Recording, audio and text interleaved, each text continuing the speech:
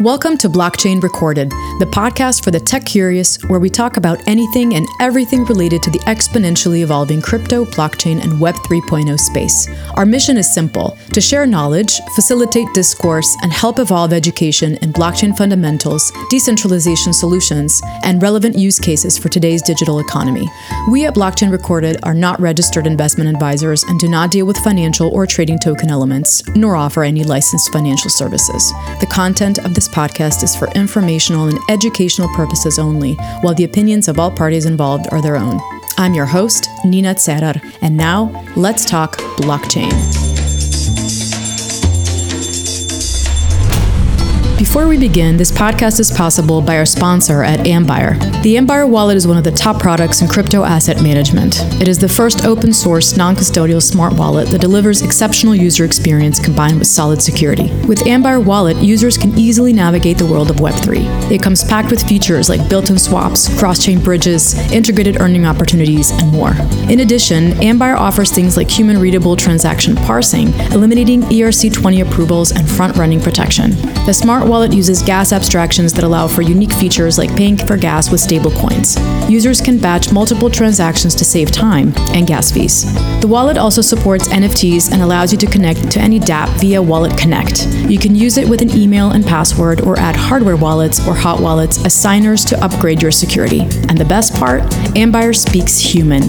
The UI is friendly and informative, ensuring you understand what you're doing and eliminating risks for mistakes. Ambire Wallet users are currently eligible for continuous wallet token rewards. To learn more and get your Ambire account today, visit www.ambire.com. That is AMBIRE.com. So today we have with us Nadav Zemer. Nadav, or Principal Z, as most refer to him as, is a software engineer from his early days, an educator, a public high school principal, actually freshly former high school principal, writer, Web3 researcher, thought leader, founder, and the list goes on. He's the author of the book called Education in the Digital Age: How We Get There, where he offers an evaluation of how digital technology and economics are poised to transform education by examining the concept of academic capital. He dives into the reengineering of high school credits and using blockchain technology for the credits ledger system, all topics that we will try to cover today. So Principal Z does not just work at the intersection of technology and education, but is truly aiming to revolutionize the way education is carried out, also with the help of his project HS.Credit. He is first tackling later years in public high school, primarily in the US, but hopefully, with time, beyond borders as well.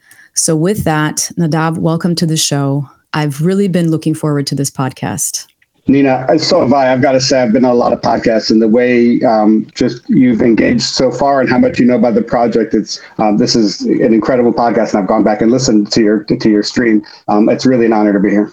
Well, thank you. Thank you for that. You have so many inspiring roles, and this topic is actually also very close to my heart. Can you first, I know you do this with every podcast, but can you first take us through your background and path to where you are today? Yeah, and I wouldn't expect your listeners necessarily to have heard that whole library like you have, that whole catalog. So it is helpful. So I am, I grew up in the Waldorf schools. I'll go all the way back there because I don't usually in other podcasts. And so that's Rudolf Steiner, education, really old. And I spent some time studying in France, in university, and did the International Baccalaureate program. So I was always kind of comparing educational models, I guess. I didn't realize this until later in my life. And then I became a software engineer out of college and started a company with some friends about decentralizing radio production. At the time, it was CD magazines, and we didn't have the word podcasting yet, but it was really podcasting. And I grew up in a recording studio. My stepdad is a recording engineer. So the podcasting thing, I also have trouble reading. I think I don't know if it's dyslexia, I don't know what it is, but I've never been able to read very well. So the audio format really spoke to me. And so we started that. I ended up being a high school physics teacher by 2003 and a robotics coach. We're in a robotics program. And I brought that audio podcasting technology into my classroom and started to see some really magical results with the kids when they use a microphone, because an illiterate student sometimes would be the most thoughtful in their questions and the best listeners, right? And so they would be the superstars, and they would say, nobody's ever told me I'm a, because I can't read and I can't have access to the test, nobody ever told me I was smart. So I started to see amazing things and continued serving the most at-risk population. So kids that were kicked out of other schools, became a high school principal and turned around a failing school that was actually already scheduled to be replaced. And we did so well in 18 months that they had to keep us open. And the experience was magical at that place. Anybody that walked into that school felt this magic that was there, because kids armed with microphones and cameras are really inspiring. And so that brings me now. I'm out of one school, and we've expanded the mission to schools across the country with an app called HS Credit that you mentioned. And yeah, we'll talk more about that. I'm just curious. You mentioned, so this is almost 20 years ago that you're a robotics teacher. Do you have students from back then contact you, or are you in touch with anyone, or do you follow them with the way you've been teaching? And also, when you said that you turned around the New York City school, do you have contact with any of, or do you get feedback from later on? Are you following any of these people? Oh yeah, everybody. I mean, two of the members of the high school credit team are retired administrators like myself, and part of that network of administrators that I worked with, and that we had very similar values. And then in terms of students, I live right next door to the school. So I see the kids all the time. We grew up and they're growing up. We're in the same community. I'm also a foster parent. And so I, my daughter's here, my family. So we're connected to the community. We stay in touch. I'm terrible at remembering people's names, so it's really hard walking through the community and seeing everybody. And right, so I see. So some of them I keep in closer touch with. One of them became a engineer, a very successful engineer, and I was a manager. And he's actually runs the development team for high school credit. So he was one of my former students from. He's now in his 30s, so however that works out. And he's tremendous. And so, yeah, and the robotics guys, we were a really tight team. There was a documentary made about us, and we have a WhatsApp group and keep in touch. Yeah, so it's in New York City is such a little village in some ways, especially in the education community. My neighbors here are assistant principals, like the education community is all around us. And it's really what I love about being in Harlem. As I walk out into the street and know, my daughter knows everybody. I know everybody. It's a really nice village feeling. It's amazing. Well, my next question, and it's also a question that you've answered several times. So when and how did you realize that the importance of decentralization in education, and actually with what we're going to talk about today, merging it with blockchain technology? I actually had this question about the aha moment. And then I just recently was listening to another podcast and I was like, they stole my question, but it's not another one, but if you could share with us. But I'll answer it differently on this podcast than any other, because you're going to go deeper and we're going to have, we're not racing through it. So, okay. It's funny. It's the opposite is actually what's more present for me. And the answer is, when did I notice the oppression of the centralized system? And that's from the first day as a teacher, right? And everybody admits it, and we all know it, and we all see it happening. The tests are, it's teaching to test education is just not how the brain learns. It's not stuff you remember. It's not meaningful learning. It's what AI does for us, that standardized thinking. And so the kids know it's not really of value to them. And everybody is like cogs in this machine. And even, all the way up to the superintendents. I never met a person in the Department of Education in the city of New York who was bad or malintentioned. And yet the system is absolutely does violence on us all, teachers especially. So that's the context. That's the soup I'm swimming in, right? When Bitcoin is invented in 2009, I was never interested in the economic and financial part. What I was interested in, I didn't believe open source would work. I didn't think Linux. I studied software engineering in school with my physics degree, and I worked in computer labs, and I didn't think Linux would be where it is today. I would have bet anything against that. And so when that started happening, it opened my eyes and said, kind of my heart even too. Like, wow, maybe something's possible here with this digital stuff, that it won't just be Facebook and what we're seeing in the centralized. And so that that opens the door. And I had a busy time. I'd adopted my first daughter. We bought a house, and started a new school, and all these things were happening. So I didn't have a lot of time to keep up with the technology. But it was there on the periphery. And then Bitcoin in particular was kind of shocking to me that it was surviving. Just didn't die. It kept not dying. And then by 2017, I took a sabbatical, lived in Japan, and had some time to catch up with technology in a way that I hadn't in a few years. And immediately That's when I saw that, I always think in terms of the high school experience, right? And a ledger. That's all we're talking about here. Web3, all these fancy words, all these crazy ideas. Yes. Talking about a ledger, right? That's all we're talking about. Right? And it's sold in blocks and, whatever. But there's layers onto that onion. But and the high school transcript is a ledger. And as a high school principal, everything is driven by, the kids need to graduate. And that transcript has to, 44.5, you have all these things. So that just started a question in my mind, like what if they're both ledgers, what does that mean? What would Bitcoin look like in education? And that's how we ended up here. That's awesome. Right. So you were not a diehard believer from the very start, but no. I was in decentralization and in open source. Yes. Right. But not believer that they would work. I was aligned to them and wanted them to work, but didn't think it would happen. Well, I was a skeptic too at the beginning. So yeah, it had to prove itself, right? So yeah. Well, to fully understand and grasp the concept of HS.credit, so your app and the project and the ledger, et cetera, we divided this episode sort of in 4 segments. So first, there'll be questions about the problem that you're solving, and then we'll talk about the concept and innovation behind it. Of course, we would love to ask a few questions about the technology used. And then finally, HS.credits as a DAO. But before jumping into the topic, it would be great to clarify a few things. So we're based in Central Eastern Europe, and our non-American audience, we do actually have a lot of US people, but our non-American audience may not fully understand the concept of high school credits. And given that you said that you've also, you were in France, you're probably familiar with that. So what are credits, just briefly? Why do you need them? Why do we care about them? How does this differ from maybe the private high school system, if at all? So sort of a compound question, but. Yeah. So to issue a diploma in the state of New York with the New York State seal on it, to call it a New York State high school diploma, students need to show that they've graduated high school, and they define that in terms of these credits. 22 annualized credits. And in New York, it's actually, I know a traditional Carnegie was 120 hours. In New York, it's actually 108 hours of studying a topic where your teacher certifies that you met their requirements. And sometimes there's an exam associated with certain content areas as well. In New York in particular, we have something called the Regents exam. So yeah, a unit is just it's a measure of learning. So if we were talking just now about the ledger of accounts, this is what's collected in the ledger is credits of, and that if you collect enough of them, you get to graduate.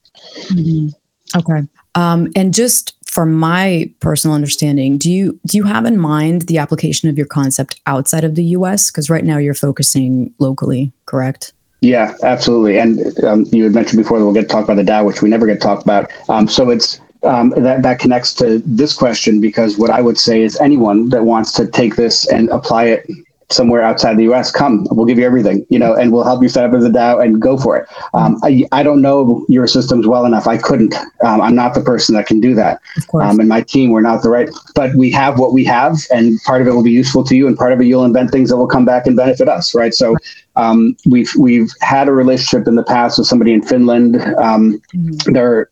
And so we had these conversations. We're going to focus. I'm really focused on New York City. I don't even know more than that. I think, I have friends in rural districts. I grew up in Chicago. I know other school districts, but my focus is, I think, just in terms of high leverage, if I can get New York to flip, that's going to be a strong start. Oh, absolutely. Absolutely. I mean, I question it because I think as a parent in the post I don't even know if it's still going on, COVID era, I think we all had some skeptical thoughts about our children here, and we're not even in the US. So in terms of their... Yeah, it was global though. It wasn't just here in the US. And it makes, it really shakes things up. And I think you said everybody knows it. It's the elephant in the room, but I think something has to be done. So, but let's go ahead and dive in. So we'll first talk about the actual problem and the solution. And as I understand, the root of the problem lies deep, so in the approach to education in general, right? So like I said, as a parent in question, I question where my kids will go to high school and what they will learn and the way they learn. And so according to what you write in your book and your articles and mention in your other podcasts, et cetera, it's basically that the current industrial age education system is just simply outdated, right? It does not provide equal opportunity. More so in the US, it's that students benefit on who the parents know and their connections, et cetera, et cetera. We won't even go into the college scandal stuff. Nor does it actually engage students in true learning. I think that's the bottom line here. Students robotically regurgitate what's on tests.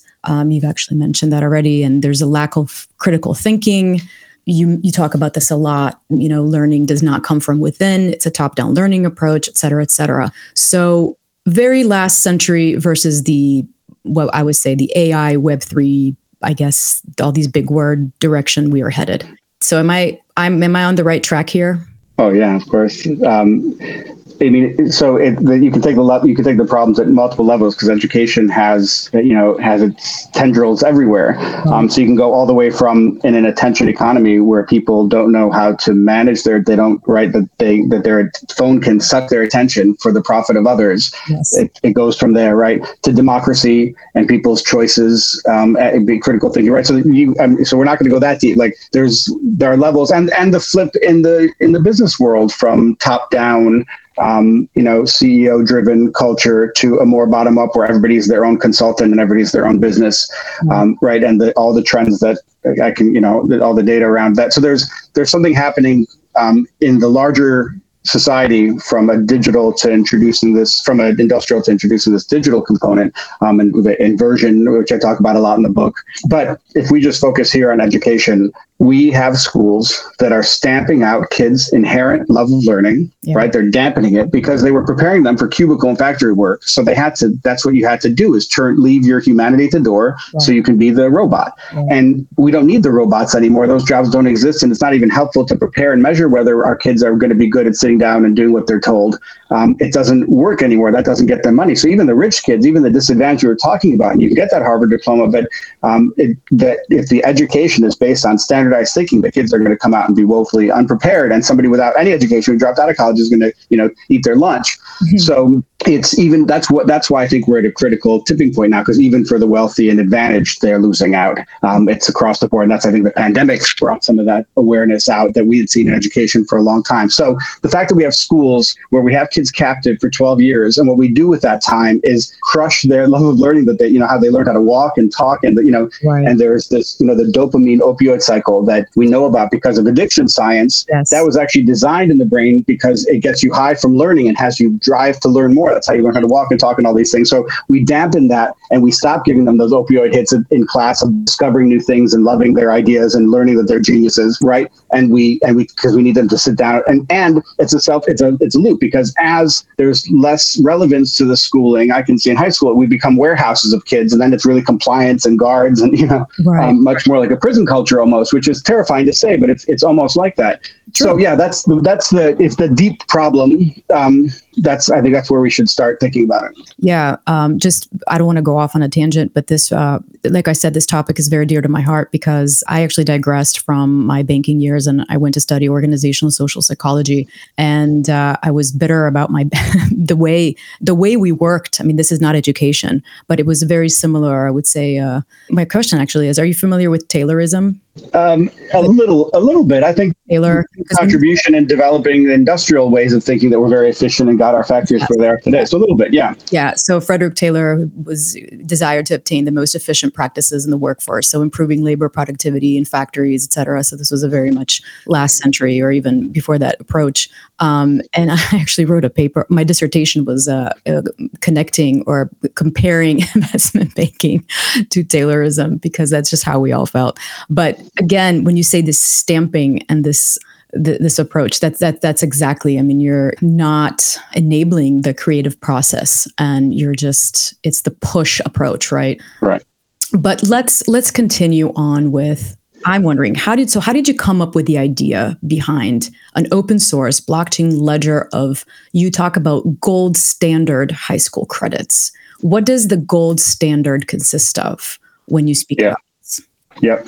So the word gold and I remember this idea originally came from me thinking of Bitcoin as a ledger, right? And that's thought of as digital gold. So it's similar, right? There's a soft fiat money that you can print at will for the benefit of politicians. There are these soft fiat credits that politicians are printing. They're actually the incentives right now. And so it's all about incentives, and the incentives of gold versus the incentives of fiat, and hard credits versus soft credits. So the incentives of soft credits is that each politician should be able to turn some knobs so that graduation rates tick up every year, so that the headlines don't say graduation rates tick down this year, right? On the election year, especially. So they need to have that control to do that. And so they just keep issuing more credits just to have that inching up. And so the incentives really drive us to get to meaningless credits, which is what we have now. A high school diploma from a school you never heard of in an inner city. You could get that and not know how to read in some cases. In some schools, you get that and it means you're very well educated, right? It's a really school by school basis. And that's the whole point of a transcript and a credit, is to have something that's not localized to each school. So the gold standard is a few things are involved in that. One, right now, teachers evaluate their own students for the credits, and the students give them puppy eyes and, and sad stories and whatever else, and get grades that they probably shouldn't get, right? And because kids are, amazing social engineers. Of course. And adults are not yet, right? And I mean, maybe they should get credit for that. Maybe that's the credit that's even more important. So maybe they should get the credit in the end. I don't know. But sure. The hard credits are evaluated by pseudonymous credit experts on our platform. 3 of them evaluate every credit. So that's the first part of hard. It's evaluated externally according to a common rubric, and there's no preference and connection like that. The other piece of it is that it's not based on standardized thinking and standardization. Right. It's based on that. It's not based on the push model where the people behind, it's shocking that until this day, I can still say a bunch of white guys in a room. It was one woman they let in this time with the Common Core standards. But until now, there's only been one woman let into the room of designing these standards. It's all white guys, and they create it's pretty amazing. And they create these, how everybody should think, just like me. And then they, get these textbooks that tell you what's important and what's not important, and don't even tell you about the stuff that's not important because it's not in the book, right? And it kind of flows down, and then kids don't know how to, what's the internet, right? And schools are scared of the internet because there's all this, misinformation on there, instead of teaching kids the skills to find the right information on there, because it's this amazing textbook that's better than any textbook they have. So the gold credit is not based on standardization. It's based on project-based learning. And this is not cutting-edge stuff. This is the stuff that Rudolf Steiner was teaching 150 years ago. This is what we did before industrial schooling. So we're going back to the ancient ways of teaching. And with microphones, even more, the oral traditions, right? So it's getting back to how the brain works, having experiences that you never forget in high school, having the high school experience and the school experience in general be a magical time where you're discovering your potential and exploring ideas, and getting onto the real world and interacting with people, especially in the 11th and 12th grade. So the gold standard is really just performance-based assessment. That's high stakes, performance-based assessment. That's really all I'm talking about. And that's exactly, we'll actually get to that. Your thesis is also based on content. Obviously, it's based on content creation, and you talk about this inverted credit and assessment model. So as I understand, student content creation is used like exactly what you just said. So as an essential engagement part with content created by the students based on their interest. And with that, they can evolve, learn, cooperate, be creative, and in the end, be rewarded in so-called credits. Did I put that right at the end? Is that correct? Yeah. So let's think about high stakes testing. And so why we call it inverted is normally you take a course, cram for the test at the end, and that final exam, maybe with a midterm, is your grade. What we do is we invert it, and we actually have a high stakes entry exam kind of. You have to have staked some content. The student has to take their attention and study a topic and show us that they're serious about studying that topic and stake. So they have to come and say, here's what I read, here are my notes. And they have to have a teacher they're choosing. The teacher's going to sit down and look at their notes with them and say, okay, this kid has read this, has some notes ready to do a project, because you need some notes to start your project. So we put the high stakes entry at the beginning, so you don't wait till the end to find out you failed. Right at the beginning, we require the staking of content. Right, so that's the staking phase. That's the first part of inversion. Now the student is pulling it, so they decide how they want to be evaluated. in our, as we grow over time, right now we have a set of rubrics, but we would welcome the College Board or New York State to add their rubrics, right, and their credit experts grading, so that you could have this, somebody could come into class, an AP class, and the teacher could say, listen, you can take the AP test at the end, or you can upload one podcast episode per month throughout the course, and that will get you the credit. And that's evaluated not by me, by somebody outside the school you upload, right? So they would have this choice of either doing a series of 10 podcasts or taking one exam at the end. So the students are pulling because they're taking the topic, they're studying, they're investing, they're putting skin in the game first.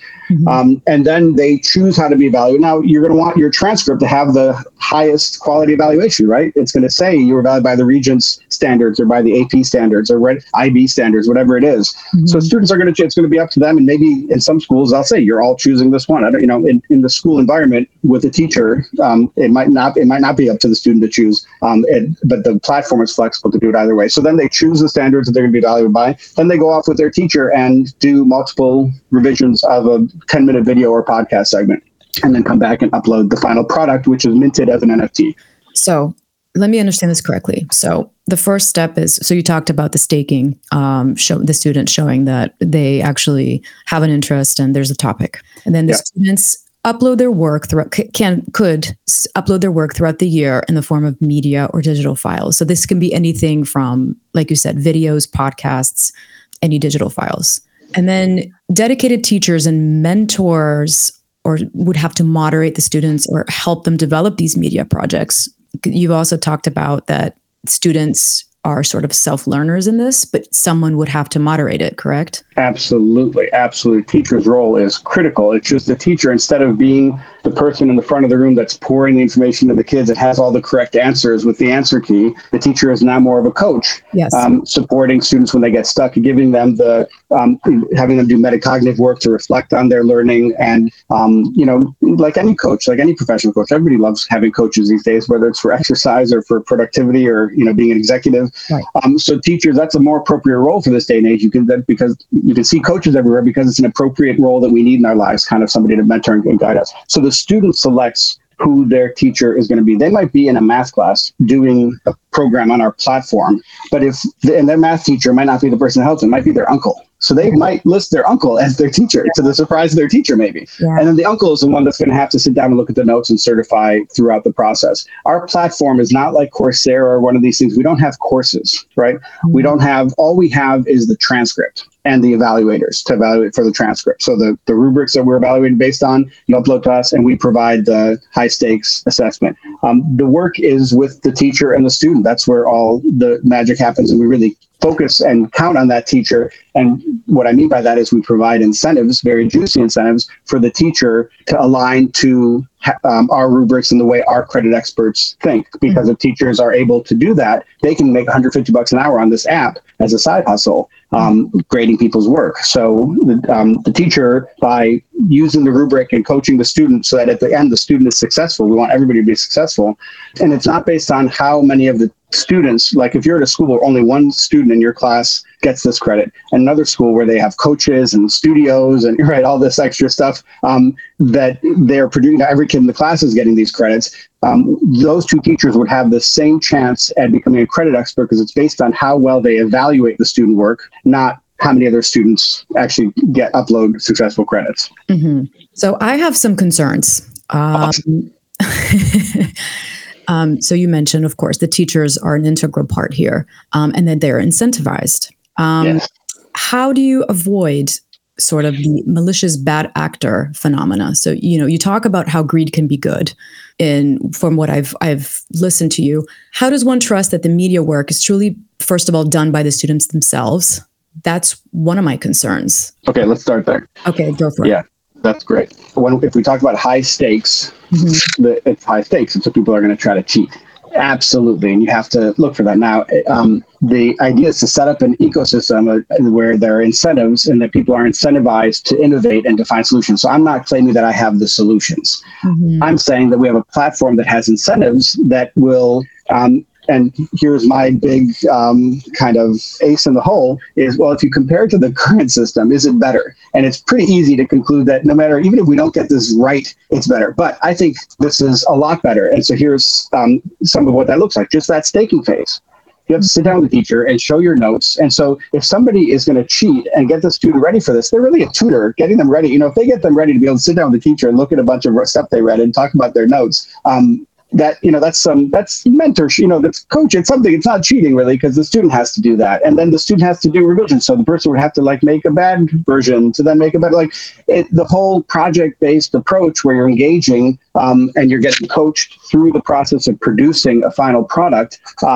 It's a much more high-touch experience than standardized testing. Now, students with mentors and coaches in studios have an unfair advantage, and that we should talk about separately. There's still going to be an unfair advantage for people with resources, and we address that. But that's a different issue. I think in terms of cheating or students not using their own work, it's much harder once a month to upload a piece, because then you're doing 20 pieces instead of one exam at the end of 12 years of learning. Mm-hmm. So it's a lot more, you have to invest a lot more to cheat, and cheating just becomes inefficient. It's better just get a good tutor, And then the issue of getting good tutors and who gets good tutors is a problem because it gives advantage. Mm-hmm. Yeah, you just mentioned my second concern, which was that obviously competition is good and ignites motivation, et cetera. But there could be possible traps here for non-equal opportunity again, right? You did allude to that just now. There will be, I guarantee it. That's the way the world works. We're just talking it out loud. So, that's just those are a few things that I think of. And then. So let's just talk about that. That's a really, really, really important. So I believe beyond project-based learning, I believe that if our credits are not causing kids to interact with kids in high school that are not like them or in 11th and 12th grade, if it's not pushing and incentivizing them to meet kids that they would not otherwise meet and have conversations, we have failed as a high-stakes credit system, because I think in this day and age, you have to have conversations with people that don't think like you to develop your thinking. If you're in a room with people that all think the same way and all of your parents are from the same socioeconomic class, it's not serving our democracy, it's not serving our economy, it's not serving our students to not be challenged with thinking that comes from the outside. So we want to incentivize students to have interactions with students that are not like them. So we use zip code as a proxy. And what we say is if the content coming out of HS Credit is not as diverse as our society at large, we are failing. And then we have a feedback mechanism to keep adjusting until we can get it right. And so what we're doing is giving out this coin, this We Do coin, and the only way you can get the coin is by minting a block of approved credits. So you can get these approved gold standard credits and they're NFTs in your wallet, then you can have them. But only a select few students will organize across schools and combine their credits and sign off that this is my work, and they form a block. And every 3 months, we look at all the blocks, and they all have to make a case that they're the most diverse, and we take the top, depending on the economics of the coin, how much we need to issue, then we issue coins to the top performers in diversity. So students, I've been in the DOE in New York City a long time, and adults are never going to solve the inequities in the system. Our system is more segregated than any other system, I think, in the country for sure. It's shocking and it's disgusting, and it doesn't serve our kids. But if we have kids, incentivize kids to share resources and support each other, then they meet each other, they have to have connections with each other, and they get incentivized, right? They get money for, or they get governance control of the platform is what they really get, to share and make sure. So the way it works is if there's a zip code that's not earning these credits, and your zip code is, the more kids you can get at that zip code, the more you can get the crypto award. So if you want 5 kids in your school to get the crypto award, you need 5 kids in that other zip code to get the crypto award too. If there's 20 kids in that school, then you can get 20, right? You can't have more students at one school. So if to form one of these blocks, you have to have all the zip codes represented, and they have to have earned these high quality, high stakes credits. So very bottom up. Good. So we talked about the students. What about getting teachers fit to the challenge? Getting teachers who are able to detour from their traditional indoctrination? So some teachers, especially teachers later in their career that have, invest their whole career in learning this industrial model, they will focus on helping kids get ready for the staking part, for learning the content. That's what they do well. They've been doing that well for a long time, and kids will need some support in getting ready to stake content. And so that's like 9th and 10th grade work before the 11th and 12th grade where these credits kick in. Most teachers that I show this to, there are teachers that, first of all, there are teachers that have left the department. When I show this, they say, if this is what education looked like, I would come back, or I would start getting involved in education again. So the true educators, before they've been, beaten down through a whole career of telling them to do something that they know is not how kids learn best and what's in the best interest of their kids, most teachers see this and prefer project-based learning. And what if we came out and had enough success that we could say to the unions, you could actually, in your contract, demand that no teacher ever has to teach the test again. And if anybody asks them to, they say, no, there's this other option and I don't have to teach the test, right? Mm-hmm. I think teachers would welcome that. Now, is it different practice to what they're doing? In some cases, some schools are already using project-based learning. Most private schools, right? And this learning exists and it's not new technology. So it's not like that we're asking them to learn something that's radical. It's really what they learned in university and how learning works best. Mm-hmm. And they're actually getting to do that. And then they get to have these amazing experience coaching these kids to produce this content. After having done this for 20 years, you watch these videos that these kids make, you cry. I mean, the kids are brilliant. So as a teacher, a few cycles of, having somebody else show you how to go through the process, but it's research, it's writing, it's practice, right? It's like going to the gym and practicing mental muscles. Okay, try it again. Okay, try it again. That's how we learn. We don't learn by having a test at the end, right? Mm-hmm. So the teachers, I think, there will be some resistant teachers. There will be some teachers that this will be a bridge too far, and I think we have to take care of them if they've had a whole career in education and honor their service. And so I think as a principal, you have to use your resources intelligently, and it takes some reorganization. The biggest hurdle is for this to really work. Students would have to reorganize so that 9th and 10th grade gets you ready for the staking, and 11th and 12th grade is where you produce the content. And that would be a brilliant, and we could talk about why I think the incentives have us so that we might get there one day. Mm-hmm. But from here to there is a bigger gap, I think, than teachers learning how to do project-based learning. They all know this and they want to do this. Right. Before I ask you about the next steps, so we talked about the students, we talked about the dedicated teachers and the mentors, and now we're getting to the review committee, the objective review committee. I actually, before, I'm just thinking, if this was like 30 years ago when I was in high school, how would I prepare a podcast series on calculus? Great question. Yes. I love that you ask these questions because, right, these are the things. If there's one that you can bring me that we haven't thought of, I need to know about it. And if we've thought about it, people need to know that we've thought about it. So great. Do you know Khan Academy? No. Have you heard of Khan Academy? So Khan Academy is very popular here. Okay. And it started this movement. It's this guy, Khan, Indian-American guy that was tutoring his nephew and made these videos, and they're helpful. And then it became this huge platform that's massively popular and powerful and has, all the support of Silicon Valley. So it's these videos that he explains, and he started with math and science. And so what teachers do now is what they call inverting the classroom is where they have the students look at the lecture at home with these videos so they can pause it and rewind and watch it as many times as they want. And then when they come to class, they try to do problems so the teacher doesn't have to lecture, right? And in class, they can be working on problems. It's nice. But so if you know anybody that knows Khan Academy, it's these videos that explain, it has him doing the math while he explains it, basically. And so here I could imagine some math classes being something like a Khan Academy, but by students and for students. So students will follow other students to learn concept, older students to learn concept. But that's at the very far edges of theoretical math. Most math can be integrated with science and project-based learning in a very seamless and beautiful way. You can use trigonometry to have a problem where you put kids in a gym and each one of them has using their cell phones, they're and talking to each other, and there's one, traffic controller who's in another room getting data and they have to plot whatever. You can have them apply trigonometry as an air traffic controller would to find the direction of a plane, right? As and learn that skill and practice until they can do it live for video. So there are ways to do math and science that I think can lead themselves to performance-based evaluation. If you can do it, you don't have to, you can do a play or organize an event, and those would count, and you just document it. And the documenting, what it does is, the reason we include that is it brings a metacognitive level that the student has to collect the footage and look at the footage and decide what was important, what wasn't important, and reflect on their learning. And so it forces all these metacognitive habits that if you just do a play or host an event without the documenting part, you wouldn't get. Okay. Well, Khan Academy, I definitely wrote that down. I've been outside of the U.S. for a while, so. Yeah, it's huge. He's huge. He's like a superstar. Okay, so you definitely answered my question. So where you come in also is with this objective review committee. Yeah. Which evaluates the work and ensures alignment to the gold standard credit. That's right. That's our platform. That's This is your platform, correct? Yeah. And then, of course, after that, ideally, Gold Standard Credit catches on and becomes a piece of the student application puzzle, replacing standardized tests. Right. And college essays, theoretically, and a lot of other things. College essays. So when you say standardized tests, you're talking about SATs, APs, anything. Regents. Yeah. Okay. Well, my concern is that this could become a business in itself to bypass the system. So paying someone to create the NFT media projects and ensuring college acceptance down the line. But right, but you'd have to get the teacher in on it. Yeah.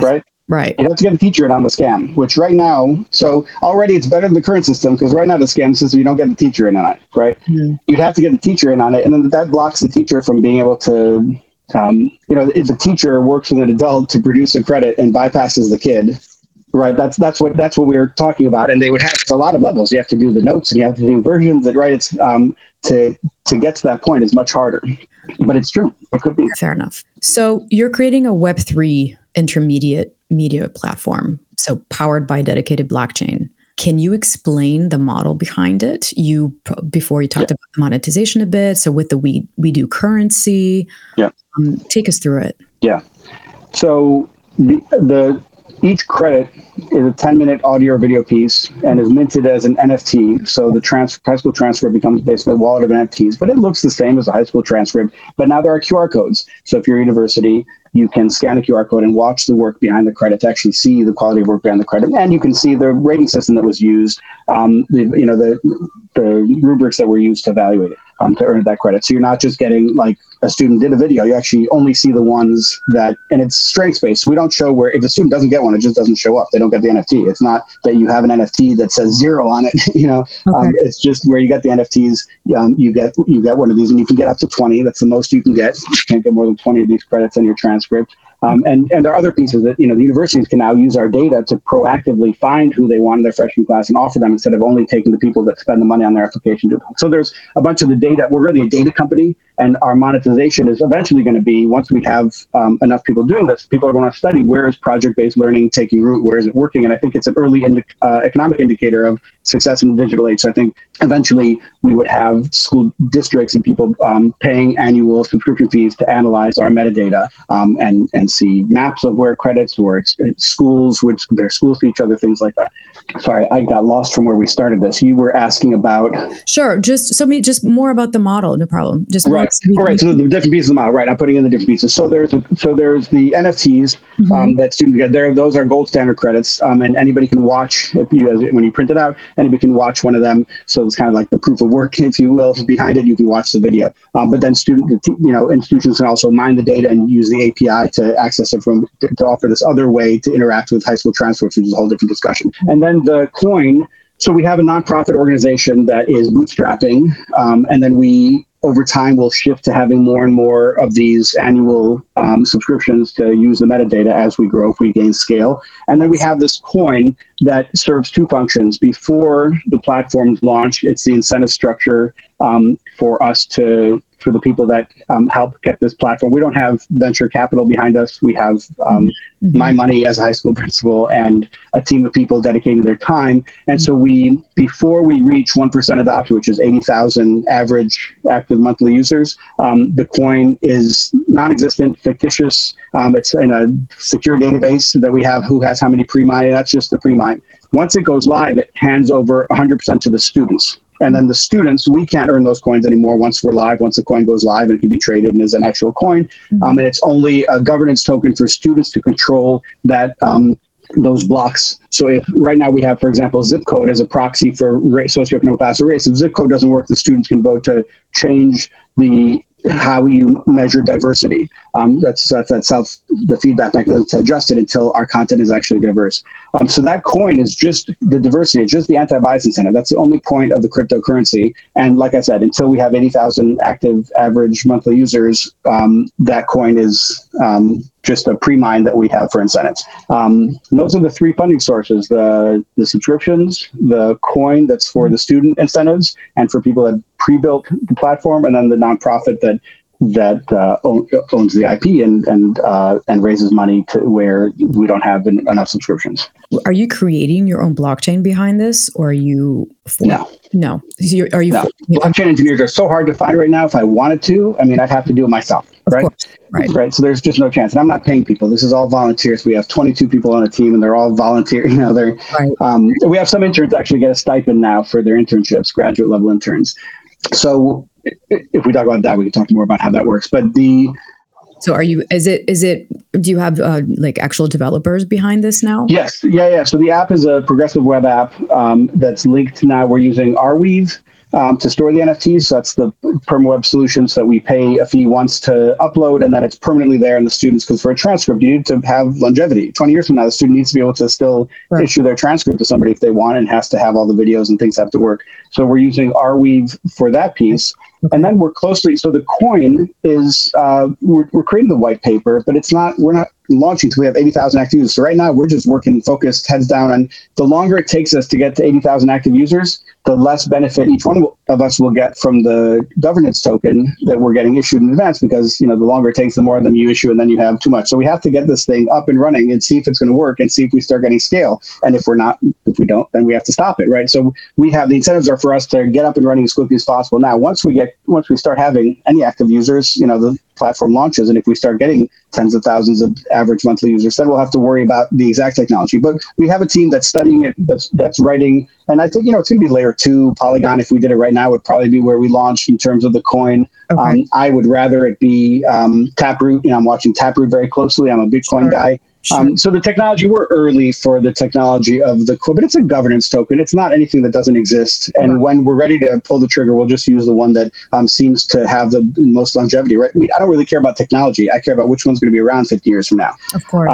Right. So that's what we're looking at. And so we have some time to really figure out how it works. But the details of how it works, I think we have a pretty good idea of how these blocks are issued, and then how the coin, and then we'll have some economists that are going to advise based on how long it takes us to get off the ground, whether we're issuing too much pre-token, and then we'll diminish the pre-token as we get closer to adoption. It's less risk for people. So the amount that people are getting now as part of the team is going to be more than people get a year from now. But those are the basic strands of the technology. Okay, great. So yeah, you touch upon the tokenomics. It sounds like it's a little early, but in terms of the what's going on behind the consensus behind, do you have in mind in terms of proof of work, proof of stake, proof of content, maybe in terms? Well, we don't really need.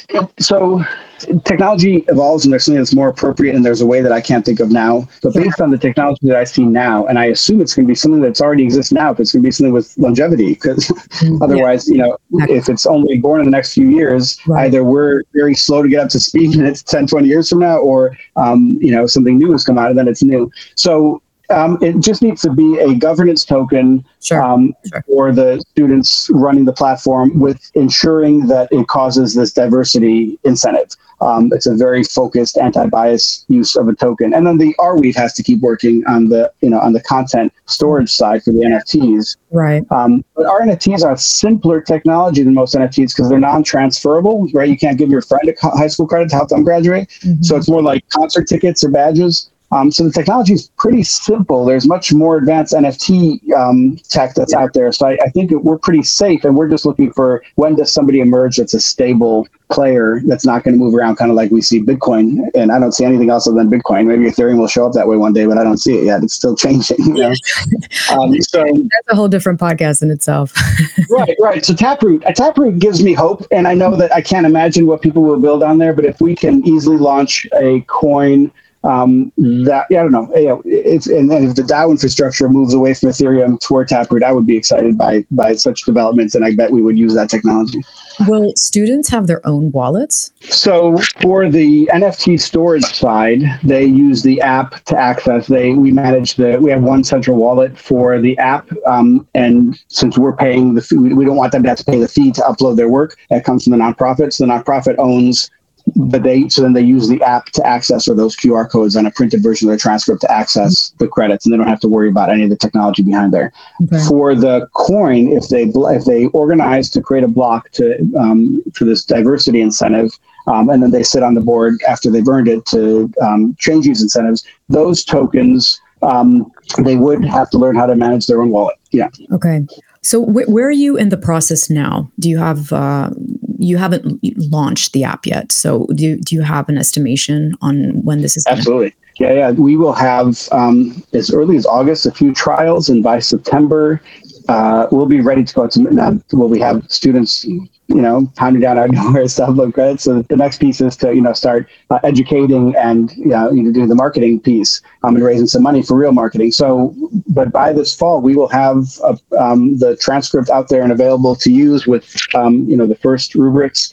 And we really want to see if we get the first 20 students, which is our focus, then if they spread it and it starts spreading, we've got something. If they don't, we have to keep learning. And if they don't start doing it, we have to give up. We have to say, okay, we missed something.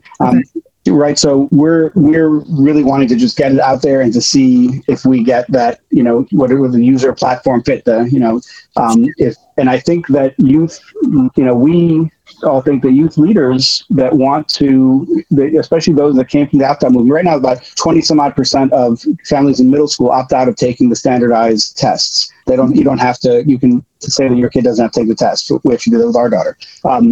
So all of those kids get to high school because in middle school, it doesn't really matter. It's just for the government to collect data about who's, doing well in the standardized tests. Right. But in high school, without the standardized test, you can't graduate. Right. So in high school, there's never been an opt-out option. So all these kids go from middle school where they're opting out, and then they get to high school and they're like, oh, sorry, honey, you can't opt out anymore. And they're like, oh, I should have practiced probably, if they haven't, I don't have it. So then they get tutoring and they try to catch up and it's a mess. So all those kids, I think, are prime.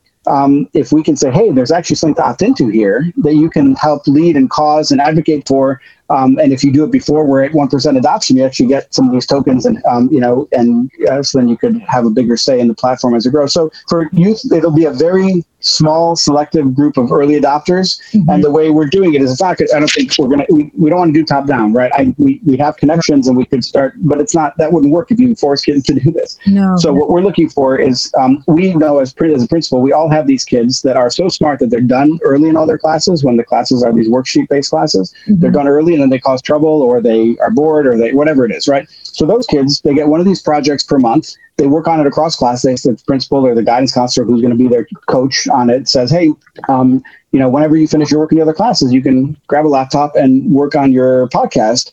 And they support them. And when they get stuck, they can run down to the person's office or if it's with a teacher, right? So right now we're focusing on kids that want to go above and beyond, kind of stand out from the crowd. Mm-hmm. And we're just starting with them to see how it works and learn and get their genius onto the platform so that it's appropriate and that we have all of their learning. And then from there, it should start spreading. I think if we start having numbers, right, then everything starts snowballing because more and more people are interested in getting the credits in colleges. But even now, if we have 100 kids this year that do it, we can advocate like hell for them to get into school of their choice and pull our connect. If you get a credit on this platform, we can make sure that it gives you an advantage in the early phases, right? Not just that you then go to the school and put this link on your application and they open the link and like, oh my God, this kid is like leading a revolution in education, right?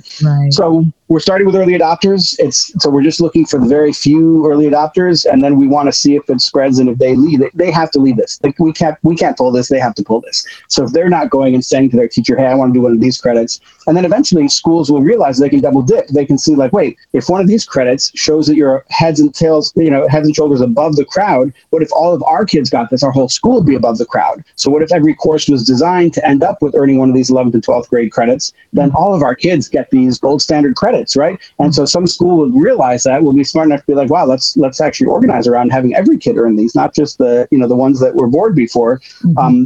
And then slowly people start designing classes to more intentionally do this. So we think of ourselves kind of as independent study right now with a teacher coach, as a way to start infiltrating the system and building data and learning how to make this app work better. And then we'll see where it goes. Yeah, you mentioned the initial sample size of 20, but then you have like you just said, I mean, I would just summarize it in the magic of network effects, right? That's exactly. We're not going to win this by advertising the country and doing the top-down thing. We're going to win it by a core group that really fights for it. And that's how revolution is done. I'm curious. We said we're going to talk about the DAOs. Yes. So you're organized as a DAO. How so? Yeah. Right. How so? So we actually have a nonprofit that allows us to receive nonprofit donations, and we function within their auspices. But we have a bank account that we control, and mostly we have a constitution, right? The way we're structured, we have, there's something called sociocracy. Have you heard of that? Yes. There's a version of it that we've all been trained in called holacracy, right? So we use their governance process to update our governing documents, and we're very roles-based, right? So we're organized, and we're all remote. And so the way we make decisions and the way things happen, there's no leader, there are teams. And so the team might need somebody to lead, be a project manager to organize everybody, but that's their choosing. And we have an infrastructure to make decisions and kind of do tactical work and do governance work. And then we're incentivized by token, not by money. We're not getting paid. So, I mean, there's some money that has to go into this, and that's all right now coming from one foundation and myself. And yourself. And so what else? So the DAO also, we want this to be a youth-driven thing. So we were having trouble finding developers, frankly. We had a strong team. Some of the people on our team are some of my heroes from the opt-out movement, this movement in New York that to opt out of standardized tests has been going on for 40 years. And so some of the leaders are on our team. And so we had this powerhouse team in terms of the education side and in terms of some of the technology side. We had some good developers, but we decided to organize the DAO around college internships. So that college interns can come on board because they were recently in high school, right? And so they now are a little older and can help build this, and they have some of the skills, especially graduate level students in engineering. So we have our first cohort of 11 interns just started this week, June. We did a month orientation with them, and they just started. And so they're moving things so much faster than we were moving before because they have the whole summer to just dive in and code and build. And so we're trying to build this as close to the youth grassroots as possible and keep as much as we can. So if ideally this DAO would then take over and be among college interns that keep developing and maintaining it as their college internships with then the students, right? So if we'd like this to be youth-led as much as possible. And so that's, which is the way education departments, they can design rubrics and try them and use them on our platform. Like we would love to push as much of this down to the youth as possible. So the DAO is organized right now around the work of college interns. Wow. How many do you have? Is there like an actual set community? You mentioned that you do communicate with each other. Or do you have in terms of, so we have 22 people on the team, 11 college interns right now. Okay, 22. And so we use Slack and Notion to organize.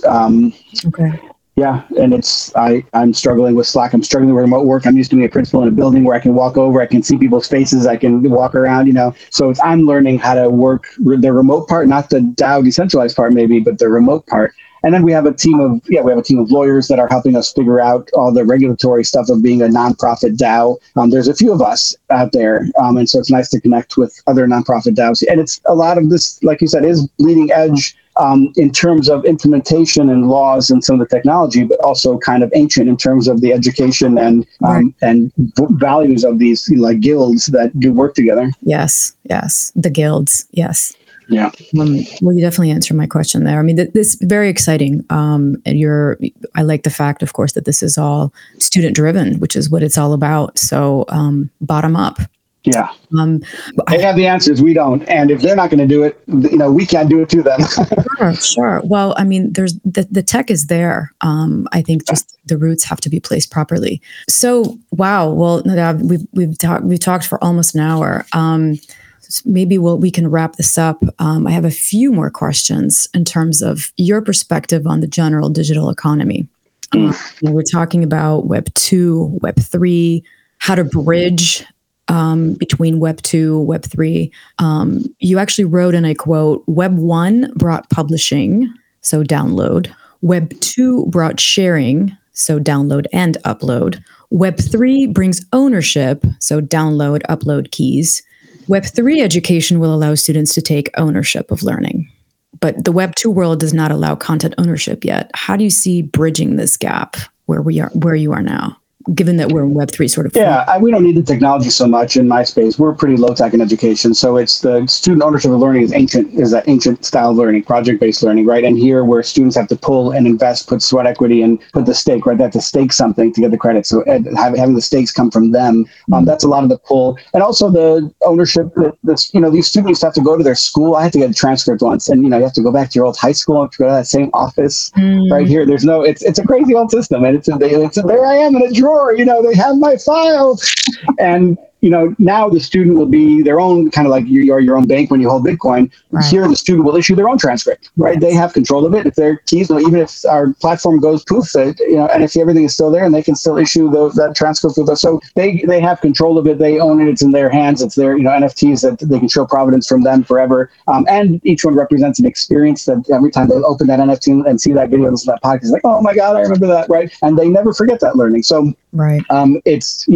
Yeah, I think I started going on a tangent. I think the technology-wise, it's a conceptual mind shift that has to happen for us. The technology is in our heads of us allowing the kids to lead and us to mentor them in their leadership. And the importance of, you talk a lot about attention as the main currency, right? Yeah. So, or the asset of the digital economy. I mean, I personally think this sort of meta crisis that's happening can be real. And if our students or just young kids do not learn to distinguish signal from the noise, that could be a problem. It is a problem. And yeah, true, it is a problem.